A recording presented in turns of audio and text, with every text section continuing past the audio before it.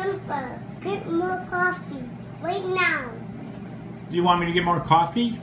Okay, you Okay. get some more coffee. That's fine. Okay, thank you.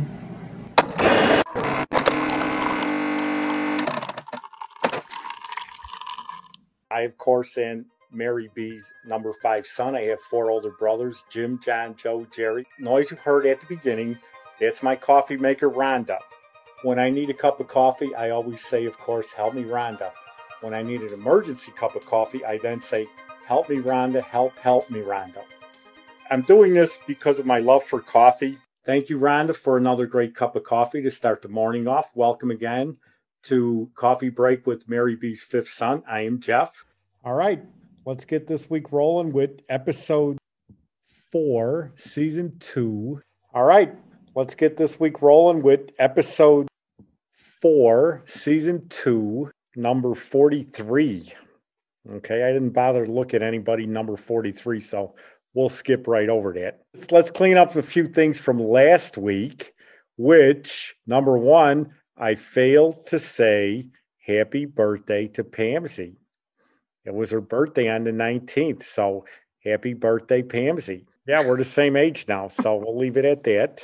Going back to the contests, I forgot an important one, which is the Titanic, that I won a radio contest to win 4 tickets for the opening day, December 19th, 1997, at the Elk Grove Theater. And the radio station, I think it was The Drive, they sent me this great package of Titanic stuff and this really nice booklet that I still have. So that ends the contest stuff. Our movie review, or movie with coffee, which is Indecent Proposal, where Robert Redford offers Demi Moore $1 million to sleep with him, and she's married to Woody Harrelson. They're in Vegas. They need to make $50,000, and they don't. So they're in this restaurant trying to figure out their life. And what are they having? They're having coffee. And the waitress comes up to them and says, would you like some more coffee? So they're trying to decide the direction of their life with coffee. Unfortunately, it's a great scene. 4,100. We said we wouldn't go below 5,000. Do you want any more coffee? No, thank you. Doing the recording today, which is the 23rd, but Saturday the 26th, I'll be going to see The Godfather, which is the 50th anniversary of it. So we're going to revisit my very first movie on episode 1, season 1, the very first one with Don Corleone, where he tells the guy he can't remember the last time he was invited over for coffee. So great scene, great movie. I can't remember the last time that you invited me to your house for a cup of coffee. Even though my wife is godmother to your only child. But let's be frank here. Last week we didn't do any coffee reviews, so this week we're going to do 2. We spent the weekend in Fort Myers, Florida. We went to a place, an island called Cabbage Key, and there they had a restaurant called Tarpon Lodge and Restaurant. I had to test the coffee out, which wasn't bad. The place was very crowded from all the people coming off the boat, and I don't think a whole lot of people were drinking coffee, so it had a little burnt taste, but it actually wasn't that bad. So, it was okay. Nothing worse than burnt coffee, and this one wasn't bad. Then, on the way back, we were at the Fort Myers airport, and it was called Dewar's Coffee. The coffee was good. The waitress did the rotations, but unfortunately, we sat there for a half hour waiting for our food. And you had to order through one of them stupid QR codes or whatever the hell those things are. QR app, whatever it is. So that goes directly to the kitchen. So you don't give your order to the waitress. So we're sitting there, Pamsy and I, we're on a tight schedule. So a group of 16 kids come in. They order all their food, and they came in after us. Did all their order. They got their food before us. Pamsy went over to, we called the waitress over. She goes, I'll check on it. She claimed they did, and then we had to get up again to check it again. Terrible experience at this place. Be real, go old school, write the damn thing down on your pad and run it to the kitchen and give them the order, because at least 16 people got their order before 2 people. So it's not a good thing. But again, the coffee was good. The waitress kept up with the rotation. We probably had 5 times she asked us for coffee. We wanted more coffee, which was a good thing. She was very nice. Again, you don't blame the waitress. I don't like using the word stupid, but it is just a stupid thing. You do this QR code and it goes to the kitchen. Really? D-Wires Coffee, Fort Myers Airport. Very good coffee. Don't do the QR code. Just ask her to write it down and run it to the kitchen much faster. And the bacon was actually pretty good too. So I always wanted to do this one where we talk about people that we knew. Of all the people in Bridgeport, they had nicknames. Right? Yeah. Yeah. So, we had Mo, who was Lenny. We had Jimmy Goozle, who was Digger. Yeah. Okay. We had Goose and Bird, who was Debchick and Kenny Stupinski, one of the Stupinskis. Okay. We had Spud, Spahowski. And then we had my favorite nickname of all time is Mousy Polakowski. There's no better name than that. His first name is Tommy, and that because he was as old as John and Joe, and he was small for his age, and he used to call him Mouse. And we used to Mousy Polakowski, the best name, okay, by far. And then didn't they had a nickname for Kenny Dramer, right? Faye. Yeah. Jerry's best friend, Kenny Dramer, his nickname was Faye. Do we know I have no idea where he came from. Yeah, then we had Joey Wasowich. His nickname was Ratso because if you looked at his face, he looked like a rat. So they took Ratso, the name from Dustin Hoffman's name in Midnight Cowboy. Ratso Rizzo. Yeah, he did. He looked like a rat. He had this nose down like that. He looked like Ben from Willard.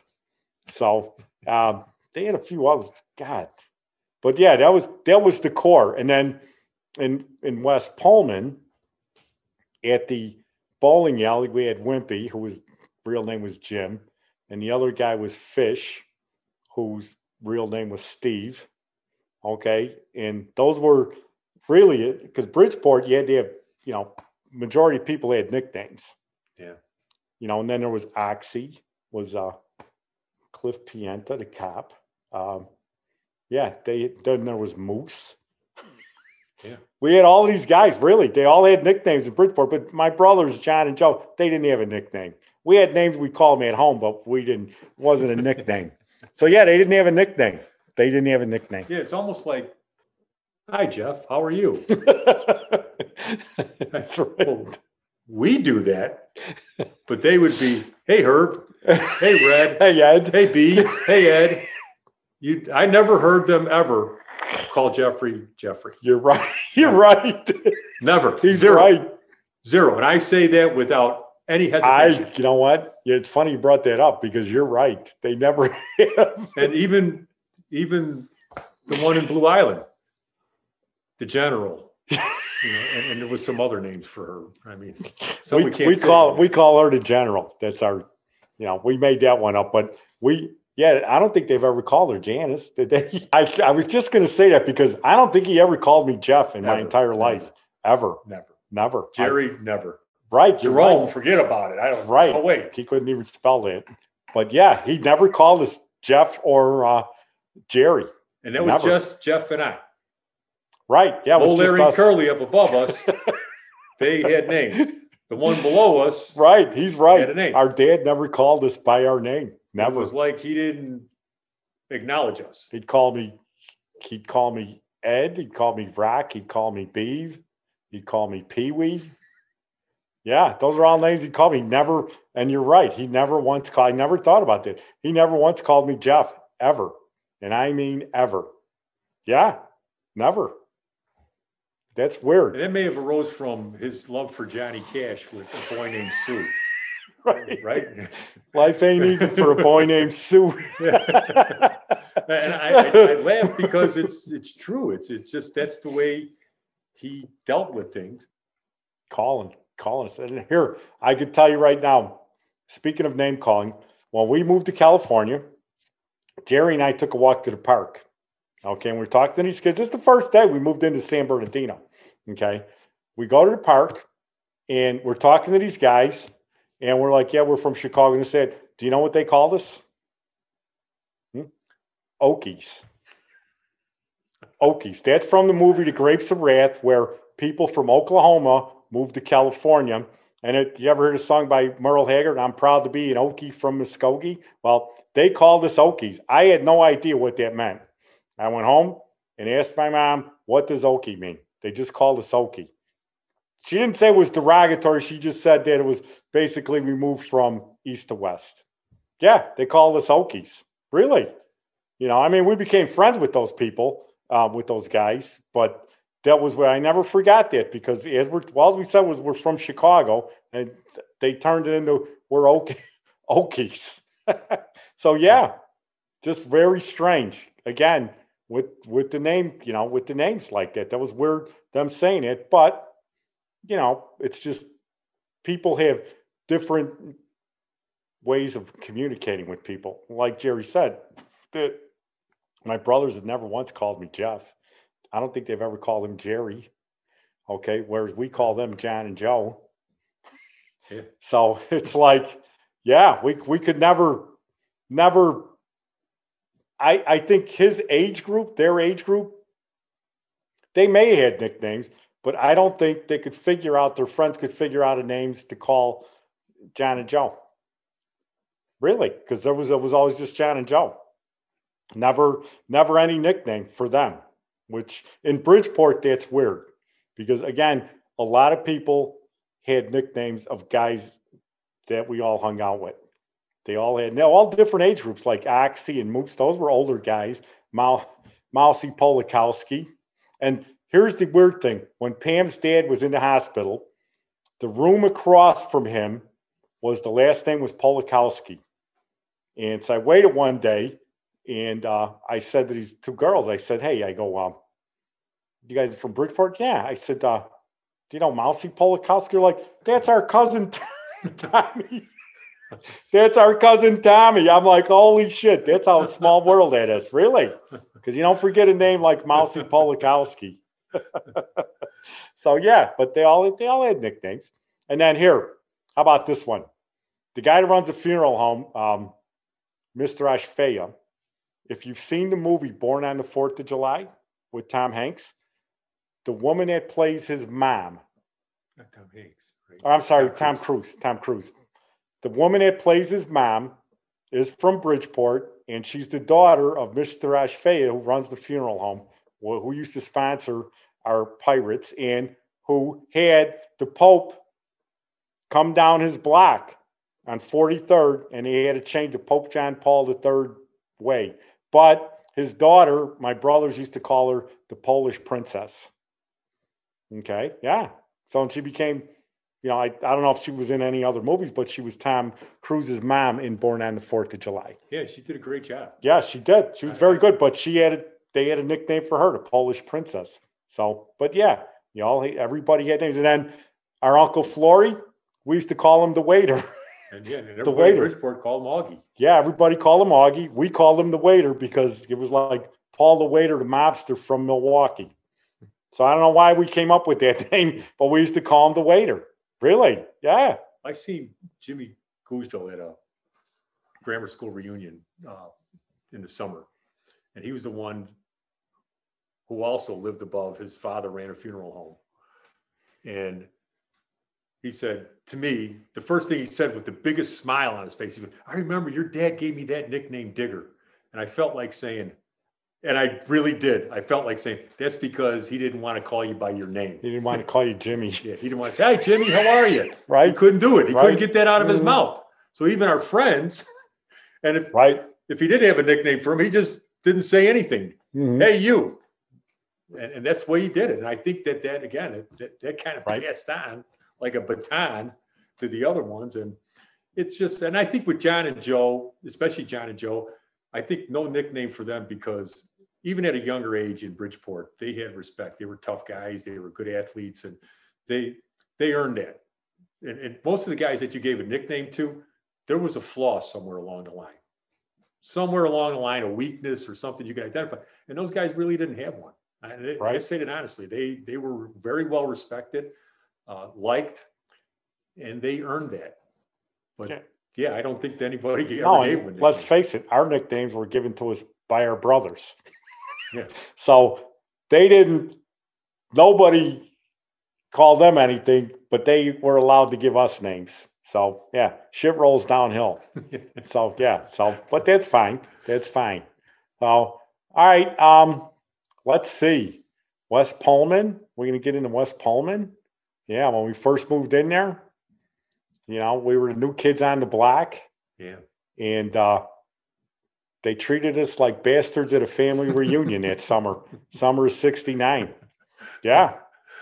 Yeah. And, they avoided us, and then we had to go into Bridgeport, of course, to play baseball. And even though we lived across the street from the park. Yeah. Across the street. But in order for my dad to have a reason to go into Bridgeport and drink with his friends, we had to sign up back for baseball. And Jerry's right. The park was through the alley, West Pullman Park. It was like when the house lands in Wizard of Oz and it's all black and white, she opens the door and it's Munchkin Land, it's all color. Well, that's the way this was with West Pullman. You came out of our house, you crossed the street, you walked through a half of an alley, and there was this big, huge, beautiful park. Well, and there was only 3 parks in the city at that time that had indoor swimming pools, and West Pullman was one of them. And it still is frozen in time. Right, yeah. They've kept that park exactly the way it was when we were growing up. Right. But for us, it was a safe haven because you literally just had to cross the street and you were inside your environment.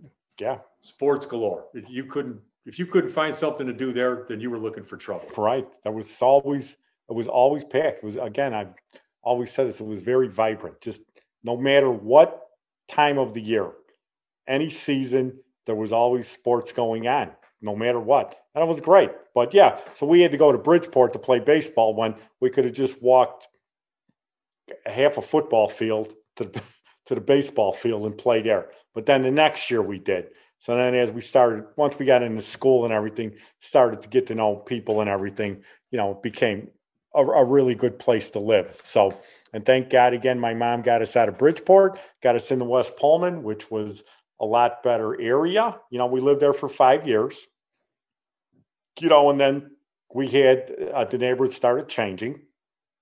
And we had at the time, what we call realtors, blockbusters. What they would do is they would scare people into, you better sell or you're not going to get your the price of your home. And the people we were just talking about, Jerry, the one we took the meat from, we played baseball and everything with him on a Friday, go to get him on Saturday morning, his house is empty. They had what they used to call midnight movers, where they didn't want their friends to know that they were moving, and they would sneak out literally in the middle of the night. Nobody ever put a for sale sign up in the front of their house. Right. They would sell, these realtors were bastards. They would scare people into moving, okay? And to get out before the neighborhood really changes. You're not going to get your money for it. Because we were the last ones to move in on our block, and we were the last ones to move out on Normal. So everybody moved, and we rented. And everybody moved, on our block. There was never a for sale sign in front of a house. Never. Never. And if you want to get an idea, if you ever seen the end of Good Will Hunting, where Ben Affleck goes over, raps on the door for Matt Damon, and he looks in his window, there's nothing there. He had moved.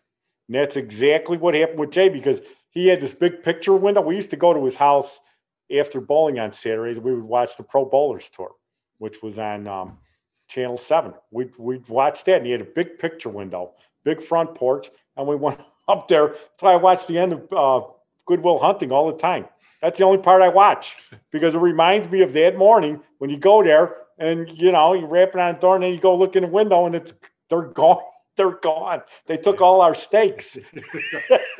I remember going to, Fenger, right? Fenger High School, 113th and Wallace, was the main branch. It was like a college campus. Those old public schools, high schools, were immaculate. huge. Well, they were so overfilled, especially when we got there. You had to go to a branch. If you didn't get early enough, you had to go to a branch off campus. So we were fortunate enough that the branch for Fenger for freshmen, we went upstairs from the grammar school, junior high school. West Pullman. Mm-hmm. But you still could not wait to get to the main campus because that's where all the athletes were. That's where you played. The football field was there, the basketball court, everything was there. And I remember the first day going in there. You know, you still had a little bit of California in you. And I walked in my class. My first class was music. I walked into class, you sit down. Of course, you grab the first seat because you would end up going alphabetically anyway in high school, right? So the guy walks in, and it was this big black dude. He looked like Barry White. And I didn't know that at the time because I didn't know how Barry White was at the time, but he had a very baritone voice. He looks around. He says, "Come on out in the hall. I want to talk to you." And I'm thinking to myself as I'm walking out there, what could I have done? It's the first day. I haven't even done anything yet. So you get out in the hallway, and he goes, "Did your old man fall asleep this past summer?" I don't know, huh? No, he said, "Did your old man fall asleep this past summer?" I go, I don't what? He goes, "There's no more white kids here. They're all gone." He says, "It's you and maybe a couple dozen. That's it." He said, "You're going to get your brains beat in every day." I said, "Why play sports?" He goes, "That's not going to help you." He goes, "Where do you live?" I said, "Well, we live on 123rd normal." He goes, "Well, you're going to have to make it to 119th every night." And I didn't know that. He was right. He was right because that was kind of like the demilitary zone. It literally got to the point where what Jeff just said, how he described where the realtors were pushing this, everyone had moved out to Tinley Park, to South Holland, to Dalton, all these suburbs, Riverdale, all this. But it stopped right at that point, that year, 1971, I think that would be 71 or 72. It stopped that year right there at 119th. And he was right. You'd have to run home every night. I mean, and that's not saying anything bad. That's just the way life was back then. And you had to figure it out. Well, we just got from California. So Mary had almost prepared us for these moments. And once those things started happening, Mary's seen, and again, these were not things that were being premeditated stuff. It's just, we didn't belong there anymore. There was another place for us. And Mary ended up negotiating a deal with St. Willibroad because we were both headed out. Jeff and I were probably both headed to the military too, just like our brothers, for different reasons though. They didn't want to go to school and we wanted to go to school, but we weren't given the choices. So she found a way to get us into St. Willibroad, and I think that saved our life. Oh, I agree. That move, that was the move that saved, literally in her life. If she was to say, "Hey, what was the best move you made for your children?" If you had to identify that one moment where, as a mother, you have to make this decision for your bottom three children, I think that was it, that she was able to move us to this little private co-ed high school on the east side of Pullman and get us in there and finish our education and get us to graduate. I remember she was so happy when I graduated high school. It's like the first one to graduate from high school. Right. Well, that also set up Jeff, and it also set up the last one. So everything had a motion then. And Mary put that all in motion by making these brave, bold moves as a mother. And no one has ever asked me, "Well, what did your dad think about that?" Well, he was in Bridgeport still. Yeah, right. We were living in West Pullman. Right. And his heart and his mind, his body was in Bridgeport. So this thing, and I reflect on this often. Yeah. And the people that we went to high school with don't even know that. They have no idea, other than Laura Kerr and I think maybe John Van Dyke, how Mary saved Jeff and I's life, literally. Again, get us on Instagram at Mary B's Fifth Son, MaryBS number 5 THSON. Okay, any comments or suggestions, good or bad, send them to our email, which is marybs5son@gmail.com. So that would be MARYBS, the number 5, SON @gmail.com. Thank you. To my mom, again, who always said 2 things will make a day go by better: coffee and a smile. If you put those 2 together, you're going to have a good day. Thanks again for joining us with Coffee Break with Mary B's Fifth Son. Join us next week where we continually talk about coffee, which we all love. Thank you. Thanks for joining us. I'm your host, Jeff Balser. The intro was by Yvonne Two Elements. Thank you. Production by Downtown Media Works. Join us every Sunday morning for Coffee Break with Mary B's Fifth Son. And you can like and subscribe us on Apple Podcasts. And you can also find our website on Buzzsprout.